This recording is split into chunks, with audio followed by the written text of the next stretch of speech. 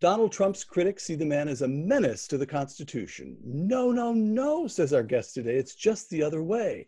Donald Trump, a champion of the Constitution.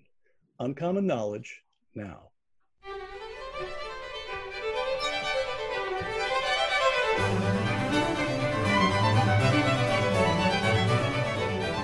I'm Peter Robinson. Welcome to another special Plague Time edition of Uncommon Knowledge.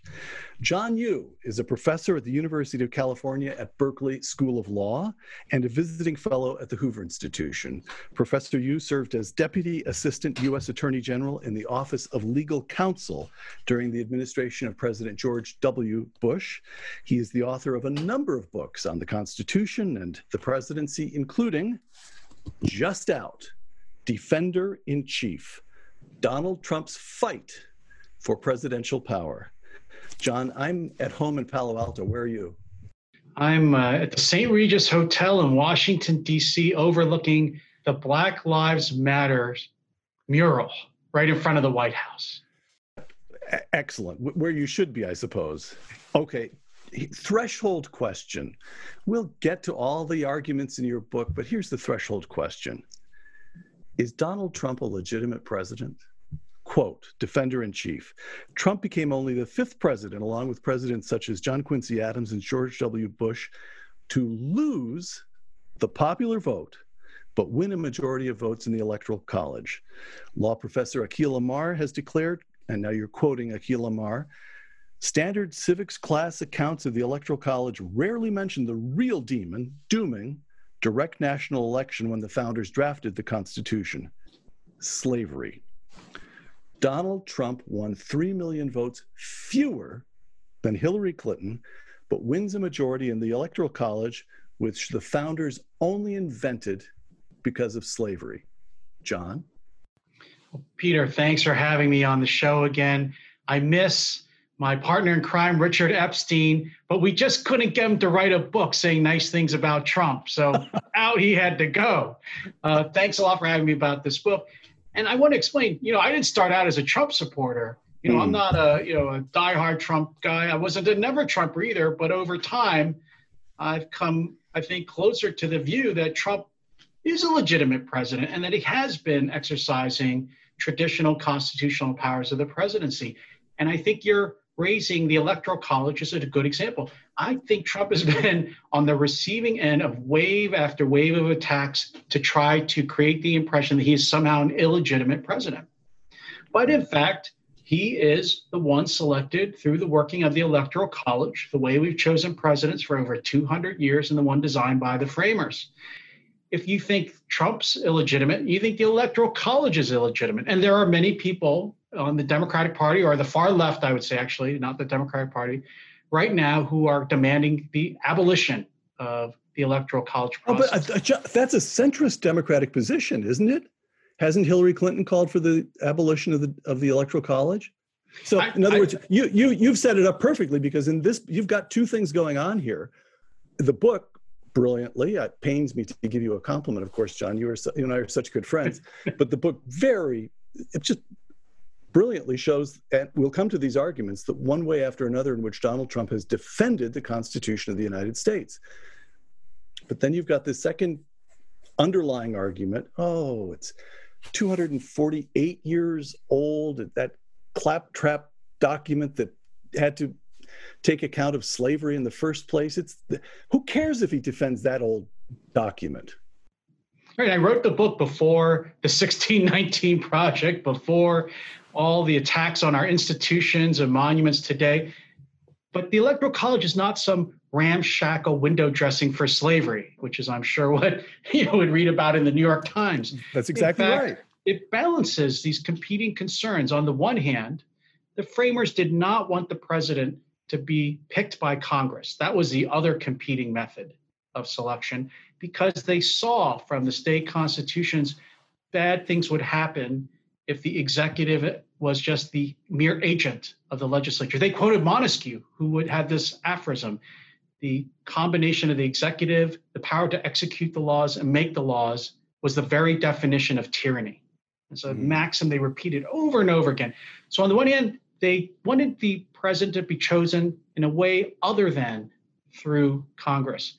At the same time, they didn't want to have a direct popular election. The Constitution, in many of its aspects, is actually anti-democratic. It is a Republican form of government. It tries to slow down and dilute direct democracy.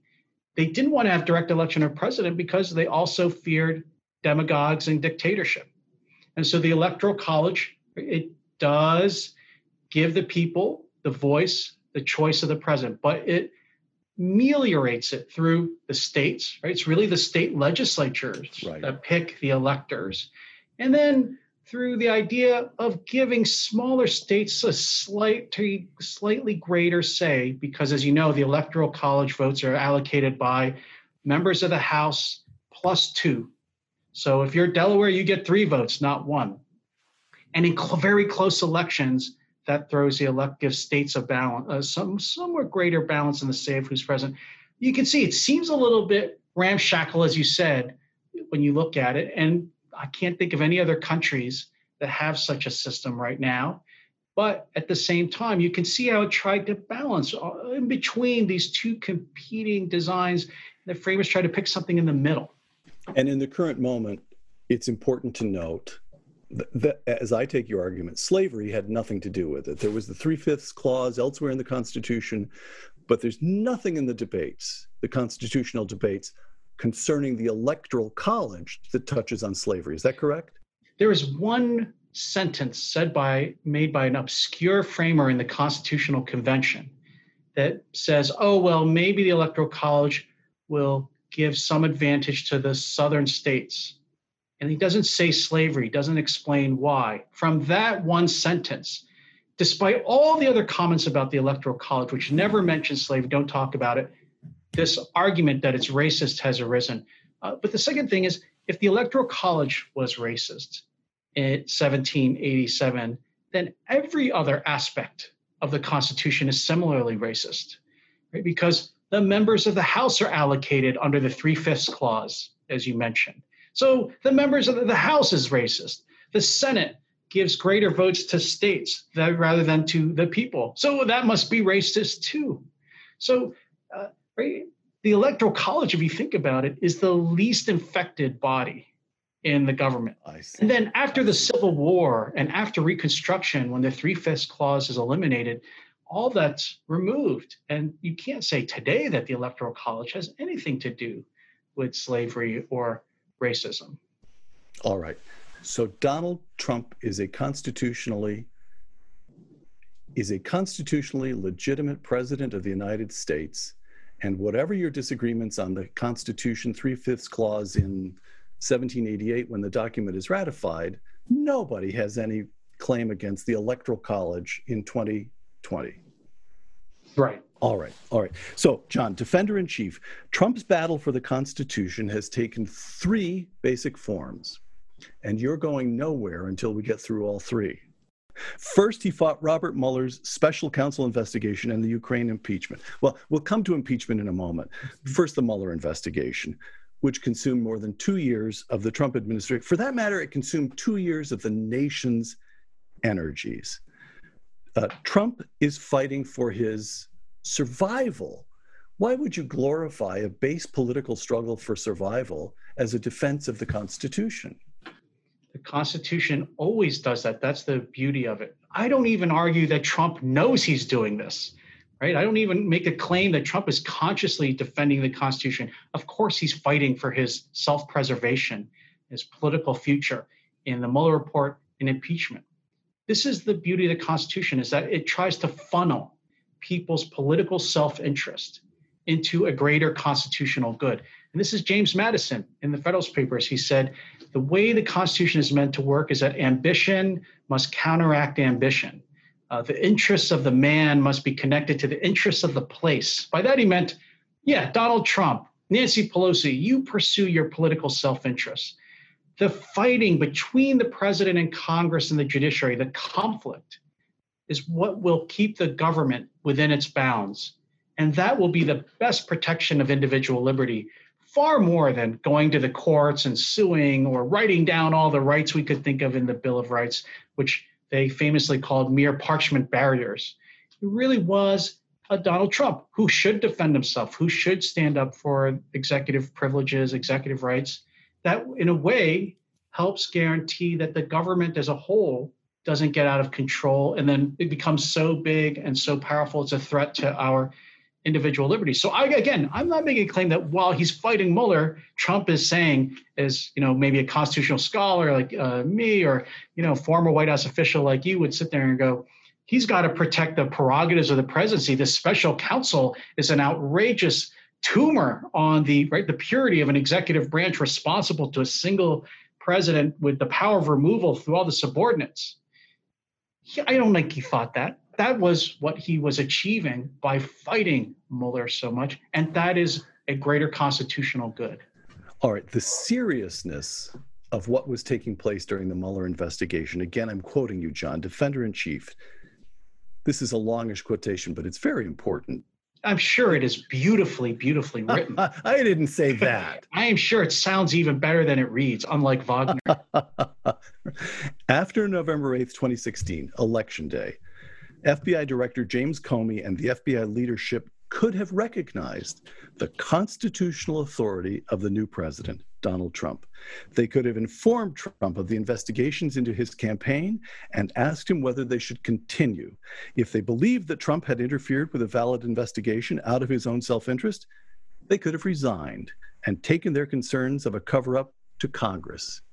Instead, they treated the new president himself as a target and then dared Trump to stop them, close quote. Now, tell me I'm not being hysterical, but as I review outrages against the Constitution in the course of this country's history, I come up with the southern states seceding, and then I come up with this. The law enforcement agencies of the federal government rejected a constitutionally elected president of the United States, or refused to accept his legitimacy, and began to undermine his administration before he had even taken office. Again, tell me to calm down, please, but that just strikes me as one of the great constitutional outrages in this nation's entire history. Well, let's not forget. Right. Let's not forget basically everything LBJ thought of doing every time he stepped foot in the Oval Office to begin the day. Right. Or let's not forget Watergate and Nixon. But actually, serious point. Yeah. The FBI and it seems clear the other intelligence agencies are in on it too, undermining the president of the United States. That makes Watergate, it makes Nixon's ridiculous little plumbers operation look like a trifle, doesn't it? He tried to use those same agencies to pursue his political opponents. All right. The thing that makes this bad is that the same agencies went after another major political party's presidential candidate on their own, at their own direction. And I'm not sure which one's worse. But I just want to point out, there is the trench warfare about Comey firing him, about all the headquarters staff at FBI trying to run an investigation, which they are never supposed to do, out of Washington, D.C. downtown headquarters against the candidate of a major political party, and then a sitting president. But I think the point I want to make is there's a larger constitutional principle at stake here, which is, and it goes back to the difference between the founding and then the way the Constitution was changed by the progressives at the beginning of the 20th century, which is right under, I think, the vision that Trump fought for, even though he may not realize it. That's the version of the founders, which is the president's elected. He is the only one in the Constitution charged to see that the laws are faithfully executed. Right. Everybody who works for him is an assistant. He can fire any of them. He can order all of them around, but they're all just there to help him enforce the law. The vision brought in by Woodrow Wilson and the progressives, the vision that I think Jim Comey thought that he was pursuing, and that the Washington elites support is, no, government's too hard for elected politicians. Right. We should have experts, technicians, scientists in charge, professionals. They should do their jobs as insulated and free from political control as possible. Right? That's Jim Comey. He thinks he's such a professional. He gets to override the results of the 2016 election. He gets to decide who's fit or unfit to be president. That is not just right Comey versus Trump. That is also the conflict between two very different visions of the Constitution. And I argue in the book that Trump is trying to return us back to the more Spartan idea of government and the executive branch. Comey, in a way, is fighting for this idea of, and maybe even Comey doesn't realize it, technocratic, scientific government of the kind that Woodrow Wilson would have loved. So we heard over and over and over again, you still hear it. Oh, yes, but the independence of the FBI must be protected. It's ridiculous, isn't it? It's anti-constitutional. The idea that you should have the only independent branch should be around is the judiciary. No part of the executive branch. If you read the Constitution, it doesn't talk or make provision for any kind of branches that should be independent from president, because that's how we hold them accountable through our elected representatives. All right. Executive prerogative, quoting Defender in Chief again, the second of the three main ways Trump has defended the Constitution, quoting Defender in Chief, he stood up for traditional executive leadership, close quote. Now, you make quite a lot of Alexander Hamilton and his famous comment in Federalist Number 70, in which Hamilton insists on energy in the executive. Federalist Papers are arguing that the Constitution should be ratified. Nevertheless, they are extra-constitutional documents. Explain that. Explain the importance of what Hamilton says and how it relates to our understanding of the function of the executive, the correct functioning of the executive. Yeah, also, let me just say, the Federalist Papers are extra-constitutional, but they are almost, this will appeal to the White House speechwriter in you, they are the best written speeches in favor of the Constitution. They are unbelievable, yes. Yeah, and they are talking points. They are spread throughout. The basic arguments are shared all throughout the state ratifying conventions amongst the Federalists. And so they are more than newspaper op-eds. Not that either you and I have anything to say criticizing newspaper op-eds. That's how we make a living. But they are more than that. They are very deeply philosophical. They're amazing. Some people think it's America's greatest contribution to political science is the Federalist Papers. And they are seen as an authoritative explanation for many questions about the Constitution.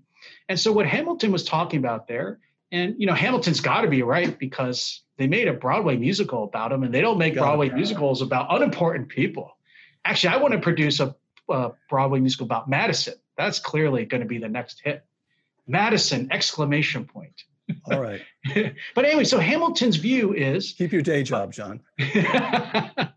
So Hamilton's view of Federalist Number 70, he is trying to explain why is there a president at all? There was no independent separation of an executive from the legislature under the Articles of Confederation.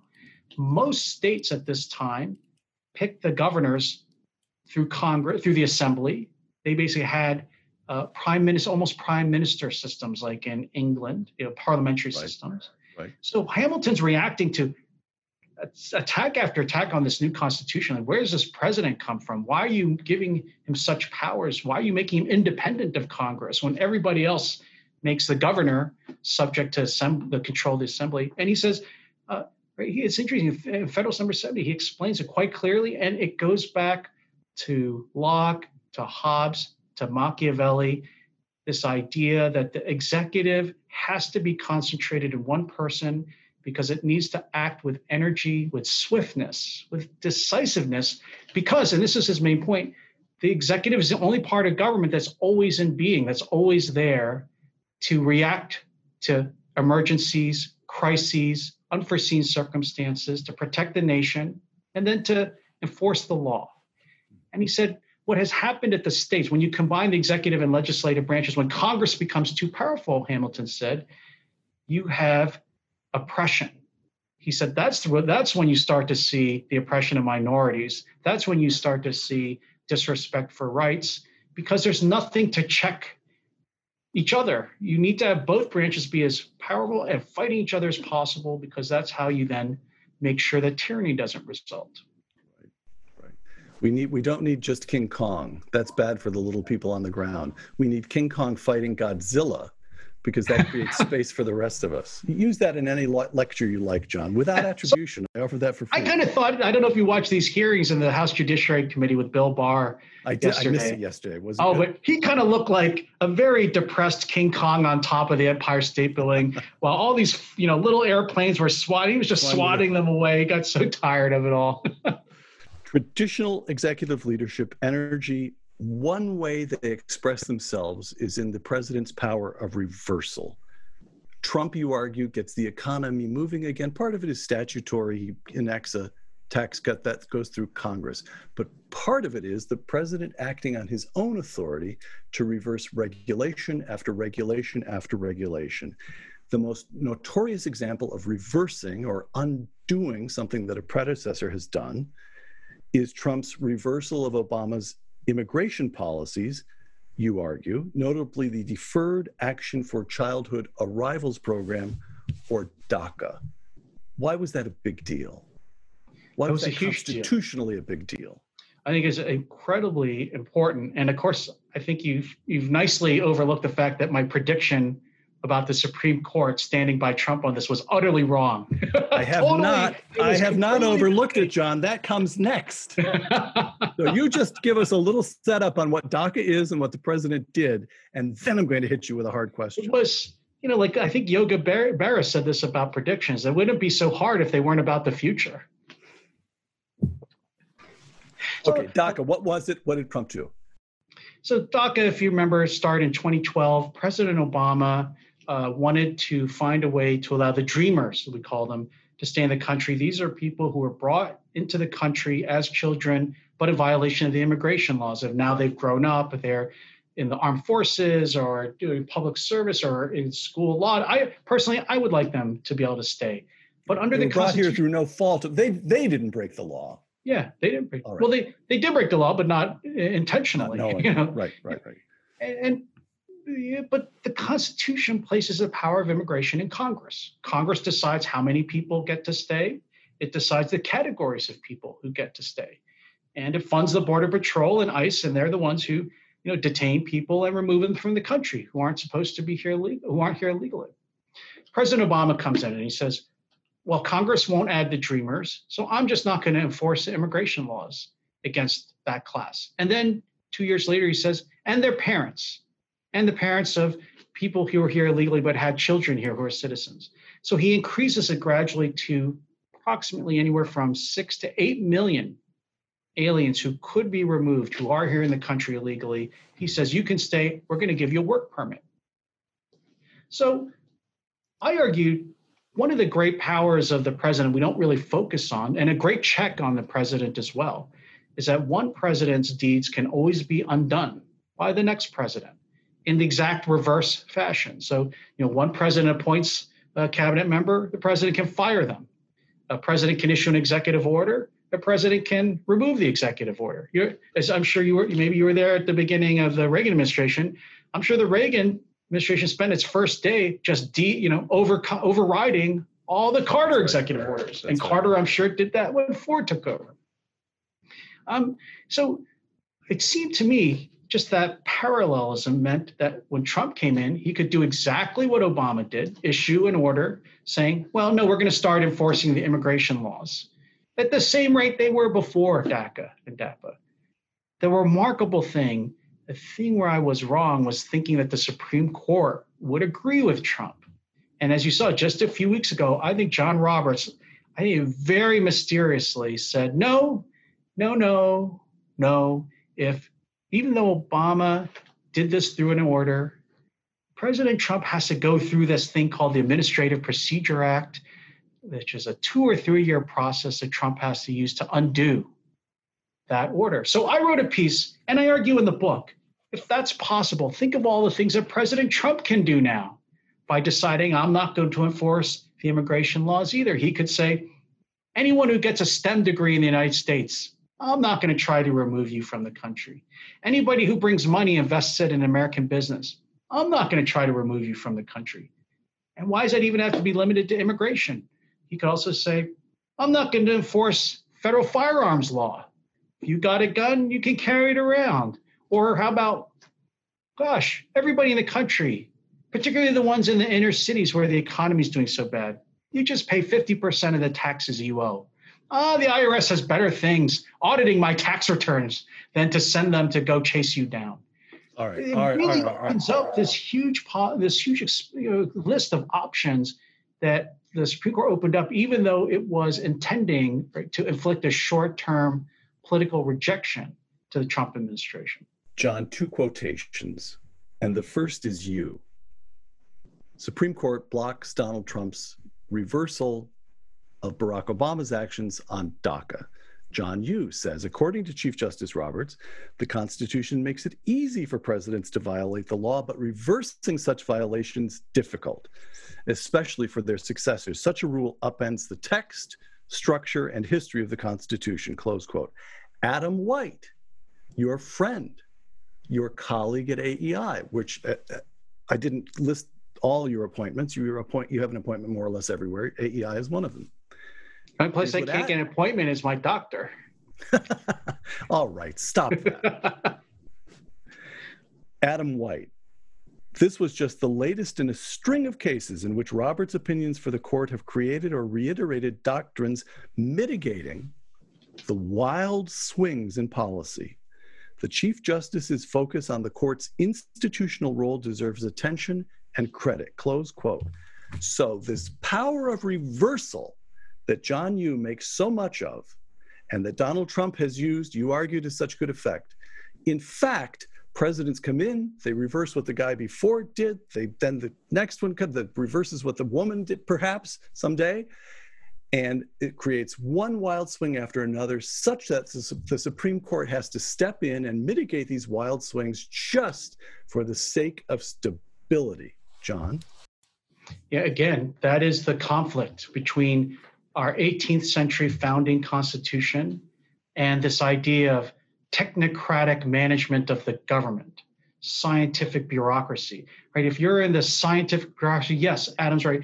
You want to have stability. You want to have expert judgment. You don't want wild swings.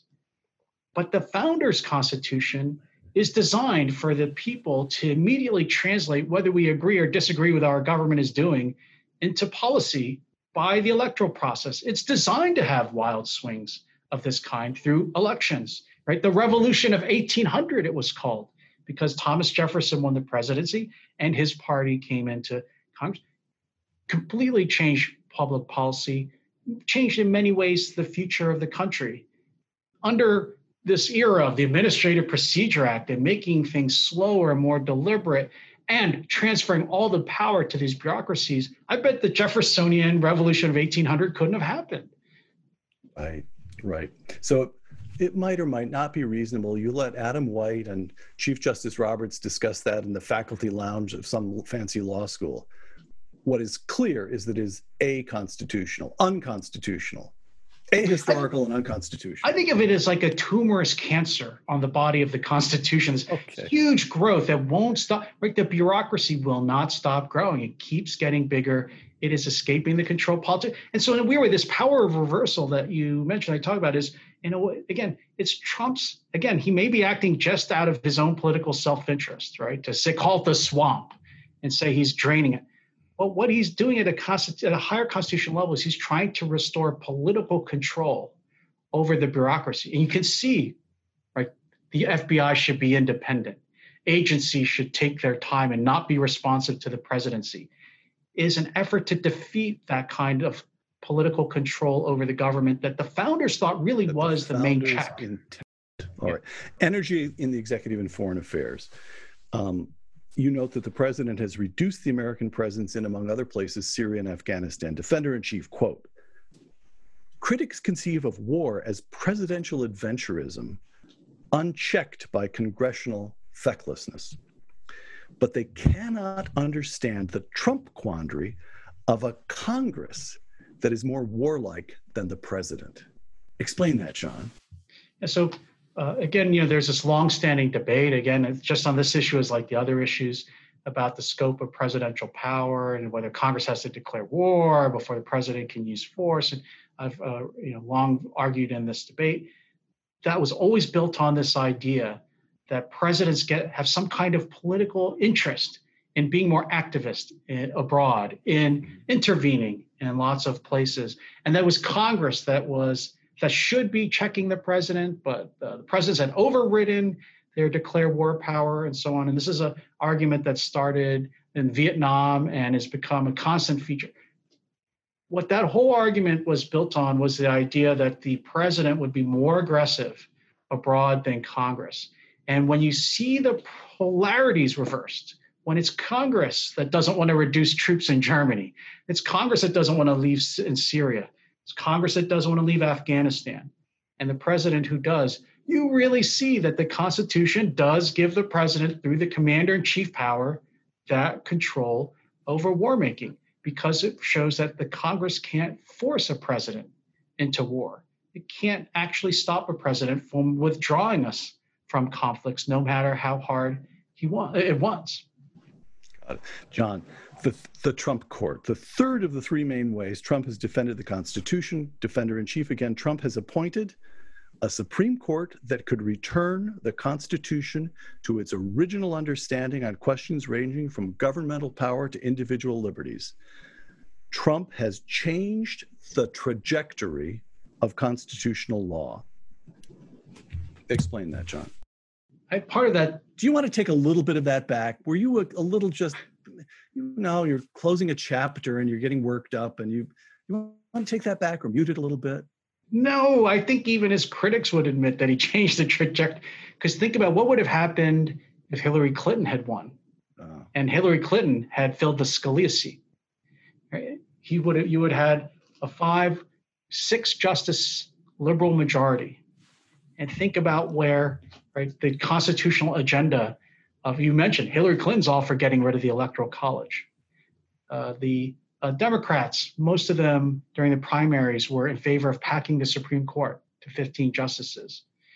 They're the ones who are supporting the idea of independent counsels running around criminalizing our political disputes.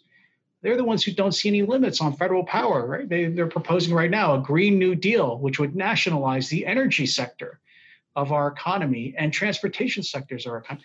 So, I think it's a real difference between what would have happened in a Clinton court, the kind of people they would appoint, or maybe this will happen if Biden were to win, as the polls suggest, and the kind of people Trump picked. I think the other thing is Trump has been, this will probably be his longest lasting legacy and impact on the Constitution, maybe in the way it was with Reagan as well, is the kind of people who put on the Supreme Court, and more just as important, the dozens and dozens of lower court judges that he's appointed are very well-known, committed originalists, people who are, believe in interpreting the Constitution based on its original understanding. And I think as I've been involved in judicial appointments for a long time, since early 90s, both Congress and in the executive branch. I think President Trump has picked more outstanding conservative judges and justices to the Supreme Court and the lower courts than any Republican president ever. So, I have to push back a little bit. We've already talked about Chief Justice Roberts' decision in DACA. Chief Justice Roberts is an appointee of George W. Bush, not of Donald Trump, but still, he's meant to be more or less conservative. But that brings us to Neil Gorsuch, whom Donald Trump appointed to replace the sainted Antonin Scalia. And Gorsuch writes this opinion in Bostock a few weeks ago, in which he holds that 1964 legislation, which is legislation to prevent gender discrimination, extends to gay marriage and transgender discrimination, even though those as categories did not exist and were not even thinkable in 1964. He produces this opinion, which is long and very closely reasoned, and you go in at the top, and I don't have a sharp enough legal mind to find exactly where he goes wrong, but even I know that when you come out at the bottom, you're in a crazy place. You're just in a crazy place. Ted Cruz. This judicial rewriting of our laws short-circuited the legislative process and the authority of the electorate, close quote. That's the kind of language conservatives used to use on Chief Justice Earl Warren. And yet Ted Cruz is now using it on your man, Trump's man, Neil Gorsuch. He's not my man. He's Trump's man. I actually don't know why Trump doesn't put Ted Cruz on the Supreme Court. I completely agree with Senator Cruz's description of the opinion. Oh, you do? All I can say, is nobody's perfect. Even Scalia got some things that I thought were badly mistaken, like his decision in Smith about the rights of religious groups for freedom of religion, which causes enormous problems even today. And I think Gorsuch, the thing is, I think he was wrong. I agree with you. You know, he was quite taken with this kind of law school classroom hypothetical about, well, we don't need to get into it, but just about how Title VII of the 1964 Civil Rights Act worked and whether it discriminated on gender. But I can't think of another one that he's gotten badly wrong. And I can't think of one that Kavanaugh's gotten badly wrong. On all the important constitutional issues so far, it hasn't been Gorsuch and Kavanaugh giving the fifth vote to liberals. It's been Chief Justice John Roberts. Right. A Bush appointee, I had great hopes for. I thought he would be great. I think that he's the one who's actually become this sort of rudderless fifth vote in the middle, who's the one who, he joined Justice Gorsuch's opinion in Bostock. He's the one who provided the fifth vote to strike down Trump's effort to end DACA. Right? He's the one who provided the fifth vote on the Louisiana abortion case to strike down Louisiana's law. So he's the one who was Justice Gorsuch, the census case from last year. It goes Justice Gorsuch fell victim to temporary insanity. The Chief Justice is in systematic error at this point. I think so. So let me ask this question, John. A larger point about the court, but it's directly related to your argument about the two views of the Constitution, or the two views of governance. President Trump relied for his nominees, and you know this in great detail, on, among other institutions, the Federalist Society, which is an organization of conservative or originalist legal minds. You're a member. It's headed by someone we both know called Leonard Leo, who is as brilliant a mind as you can imagine. And they come up with these list of nominees. And as you argue, overall, it's just amazing. Not only do they find enough originalists, but they find enough intellectually distinguished originals. These are people of real accomplishment. All right. Even at that, Gorsuch gives us a lousy decision. Even the Federal Society, not as active as it is now, but George W. Bush, his administration, in which you served, is consulting them as well. And we end up with Chief Justice Roberts, whom we agree is in systematic error. Why is it that it is only ever conservative or originalist judges who drift to the left, and never, ever, ever liberal judges who move to the center or to the right? Well, first, I agree with your data. We can only think of one Democrat-appointed justice who might have moved to the middle. That was Byron White, and actually he was pretty conservative, and the country just changed around him. Yes, I think that's right. Yeah, and on the Republican-appointed justices has moved to the lower. You know, you run out of fingers on your hands. You've got John Paul Stevens, Harry Blackmun. You could go on, and then you have Sandra Day O'Connor, Anthony Kennedy, who were in the middle, but were probably voting more liberal more than they were conservative by the end. So the question is why? What's the cause of that data? So I have to defer to the views of my former employer and your friend, Judge Lawrence Silberman, on the DC Circuit. And he gave a great speech about 20 years ago trying to explain why this was happening. And he said, well, you know, the New York Times' Supreme Court reporter for many, many years was a woman named Linda Greenhouse. Mm-hmm. And he said, well, if you uphold Roe versus Wade, or you strike down something that the Reagan administration wanted, you're going to be failure. The New York Times pages are going to be filled with praise for you for growing in office and becoming a judicial statesman. And you'll be invited to fancy seminars in Europe, and you'll be judging moot courts at all the best law schools. So Judge Silberman said, I'd like to call that the real greenhouse effect. And I think there's a lot of truth to that. The cultural institutions, media institutions, academic institutions are very much on the left. And if you are conservative justice and you evolve, quote unquote, to the middle, you are going to receive the praise and support of all those institutions. It's almost like a hydraulic effect, constantly pushing a point. So what Judge Silverman said was that only people who really already been attacked, who've been Washington veterans or have been in political high stakes fights, would be people immune to the greenhouse effect. But if you pick people from out in the hinterlands who don't have a lot of experience in politics, who don't know what it's like to be attacked and to survive, they're the ones who are going to be the most vulnerable to this kind of insidious form of praise, he said. That's the only thing I can think of. All right. So it's human nature. It's not legal philosophy. It's human nature. People want to be liked. Unlike you and me, yeah, people generally like to be liked. All right. Impeachment. Defender-in-Chief. House Democrats set a speed record in investigating the Ukraine affair. Democrats were immediately convinced that Trump's quid pro quo justified a rushed process to force his removal from office, close quote.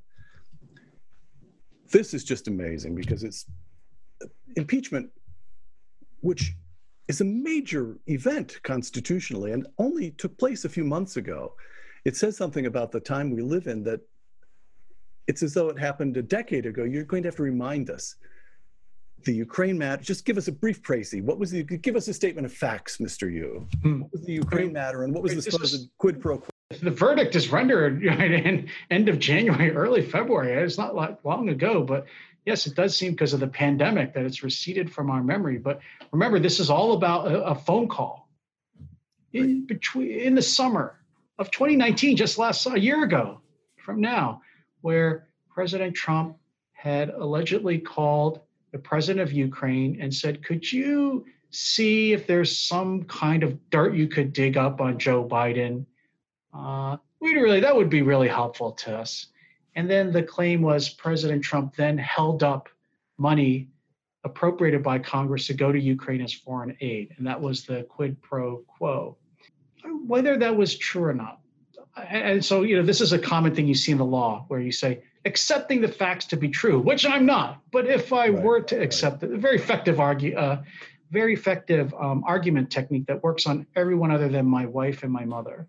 But accepting the facts to be true, is that really a high crime and misdemeanor? Is that really why the framers put the impeachment power in the Constitution? Or is this more, a dispute, more of a run-of-the-mill dispute? And so part of the argument in the book is, again, this goes back to the beginning of your questions, the Electoral College. Again, the founders did not want the president to be subject to the control of Congress. Now, even though the president wasn't picked by Congress, the framers also knew that if you could fire someone, you could control them. That's in fact the reason why you're fired is not just Trump's favorite tagline, but it is the way the president really controls the executive branch. So too with impeachment. If the Congress can fire the president, the framers were worried that Congress would control the executive and create that merger of the two branches they feared. And so they didn't want impeachment used, I think, for simple foreign disputes or even, again, accepting the facts to be true, minor abuses of power. They wanted to be used for things like treason, for bribery. And we're talking about bribery of foreign nations of a president. They had in mind the King Louis XIV bribing the English king, which did happen. And that's what they talked about in the ratification. And they were worried that if they made it too easy to impeach, that Congress would be running the whole show. And instead they said, that's why we're going to make the vote requirement to remove a president to be 2/3 of the Senate, to make sure that impeachment is not a partisan affair, that it's not a matter of interest groups out to get the president. And instead, what is the cure? Well, the cure is what we're seeing now. It should be, the framers are very clear, it should be elections. If people believe, if the House finds enough evidence and they put out an impeachment report and the people agree, then they should use the ballot box to remove that president and make their view that. So I argue in the book is that the Constitution expects the people to render the verdict in November. So your judgment is that the Senate was certainly correct to acquit, as also that the House was wrong to indict. Yes, because I don't think it met the standard of high crime and misdemeanor. Right.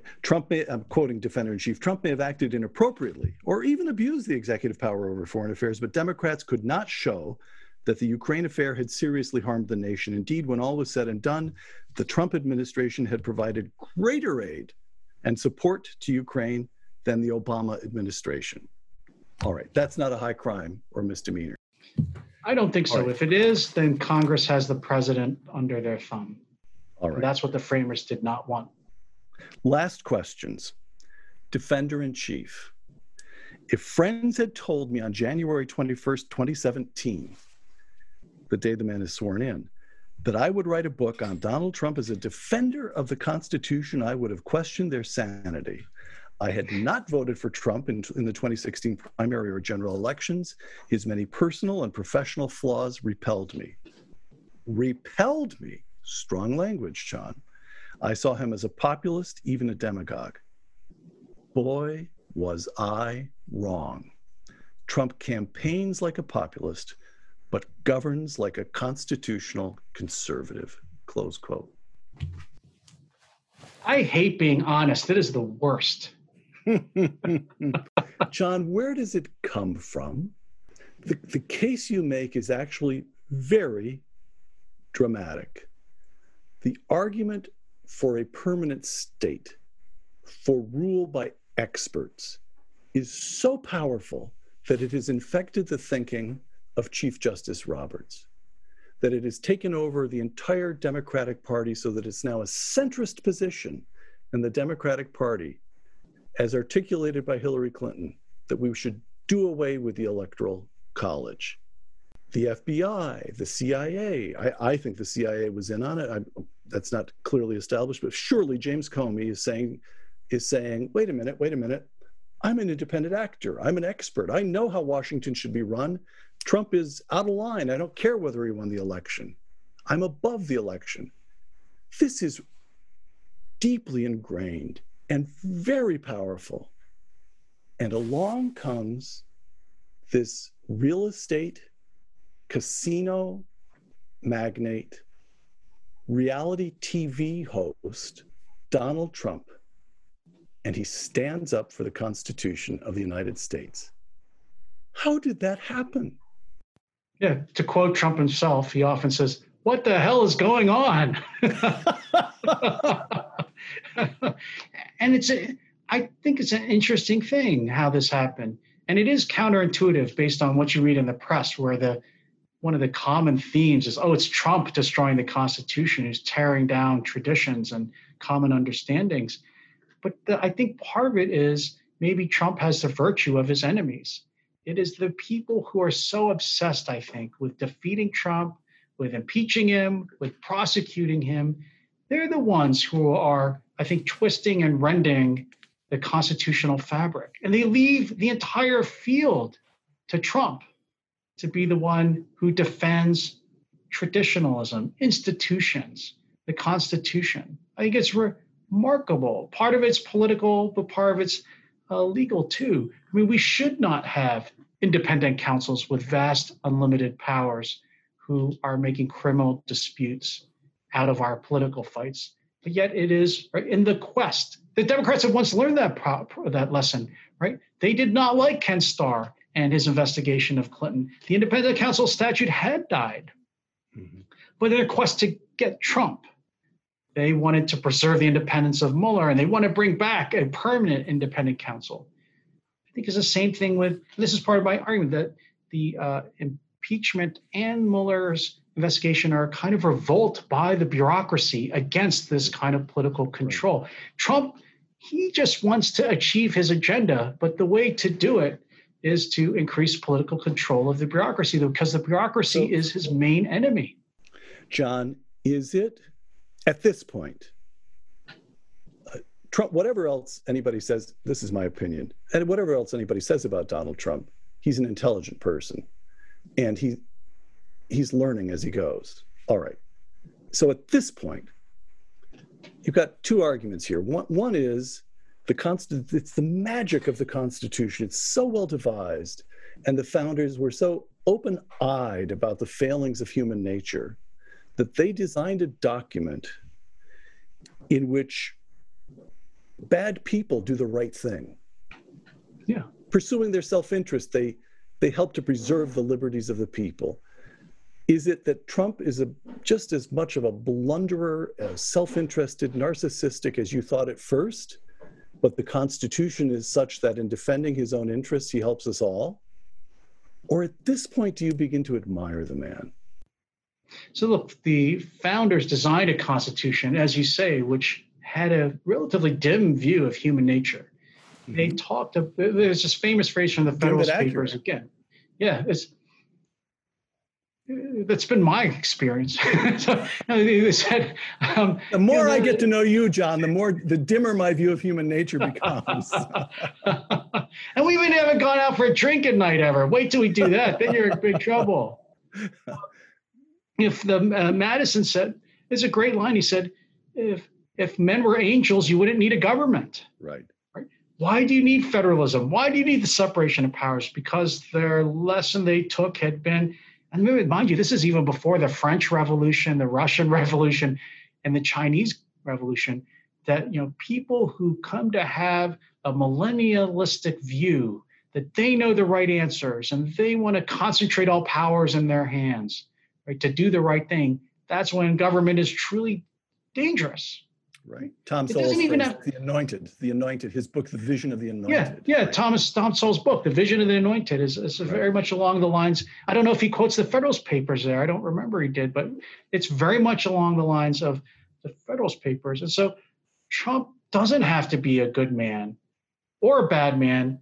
He just has to pursue his political self-interest of fighting off Congress and enacting policies that benefit the country to get reelected. And only by doing that, he's performing his constitutional role. So I think that, and what it reminds me a lot of is another great work of the 18th century, Adam Smith, like The Wealth of Nations. Of course, yes, about the free market. You and I, we buy and sell, like apparently you like to buy sketch artists who sit on the sidewalk and will paint pictures of your family, right?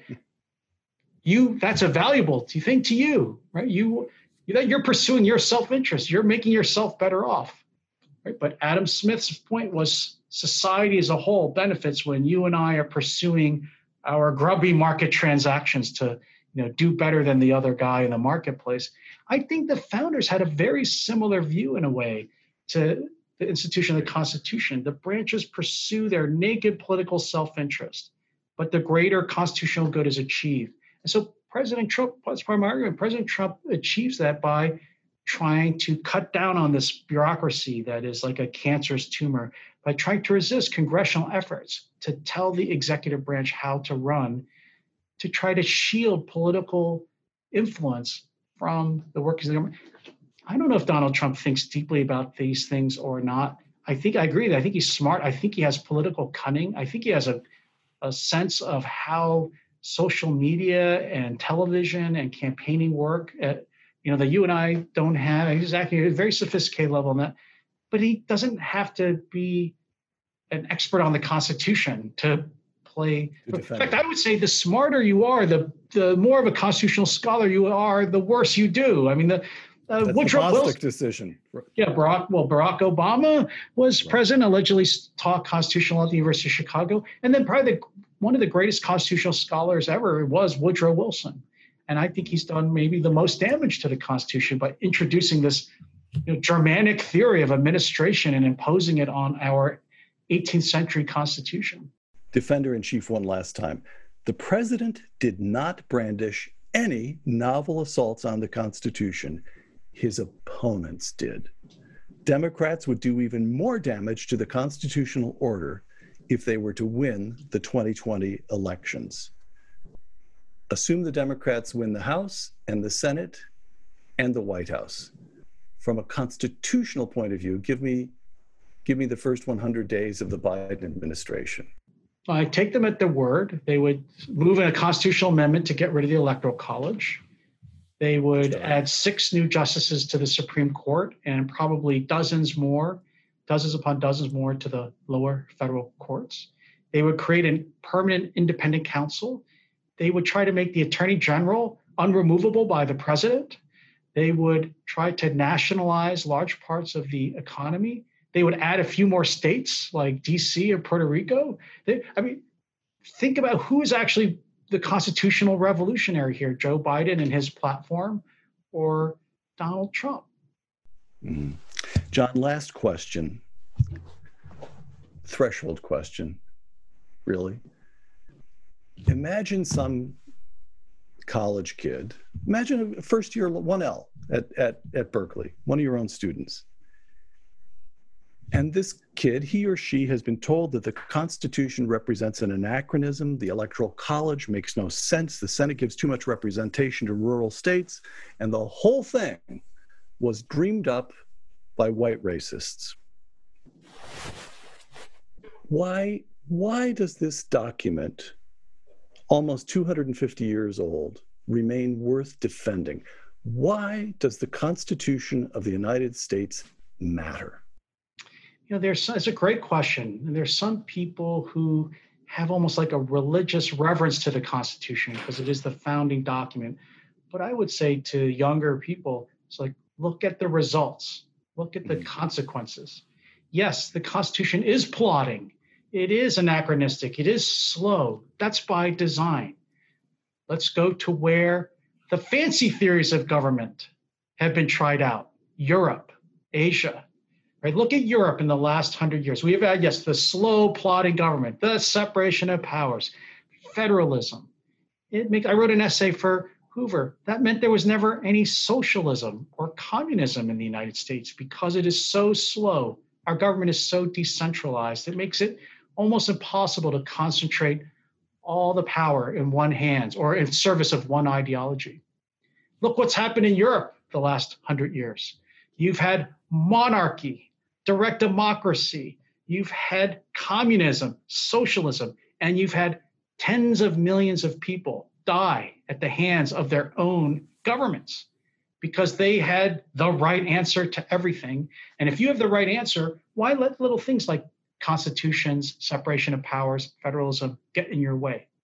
So one way to think about the Constitution and why it's so slow, and I think why it's been in the long run successful, is not just because we're hidden behind two oceans and we have no natural enemies on the continent. It's because we think our Constitution is risk averse.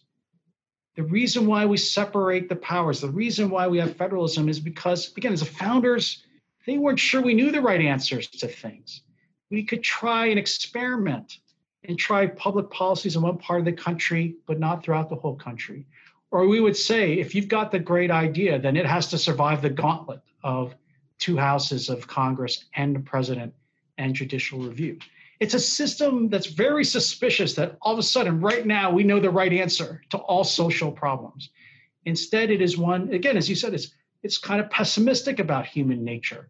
It's very modest about how much human beings and our own thought can solve persistent social problems.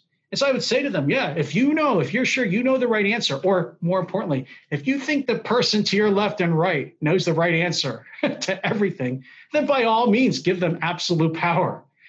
Look how it's turned out for the other countries around the world, which is why there is such a long list of people who want to leave all those countries and come to the United States and live under this anachronistic, obsolete Constitution. John Yoo, author of Defender-in-Chief, Donald Trump's Fight for Presidential Power.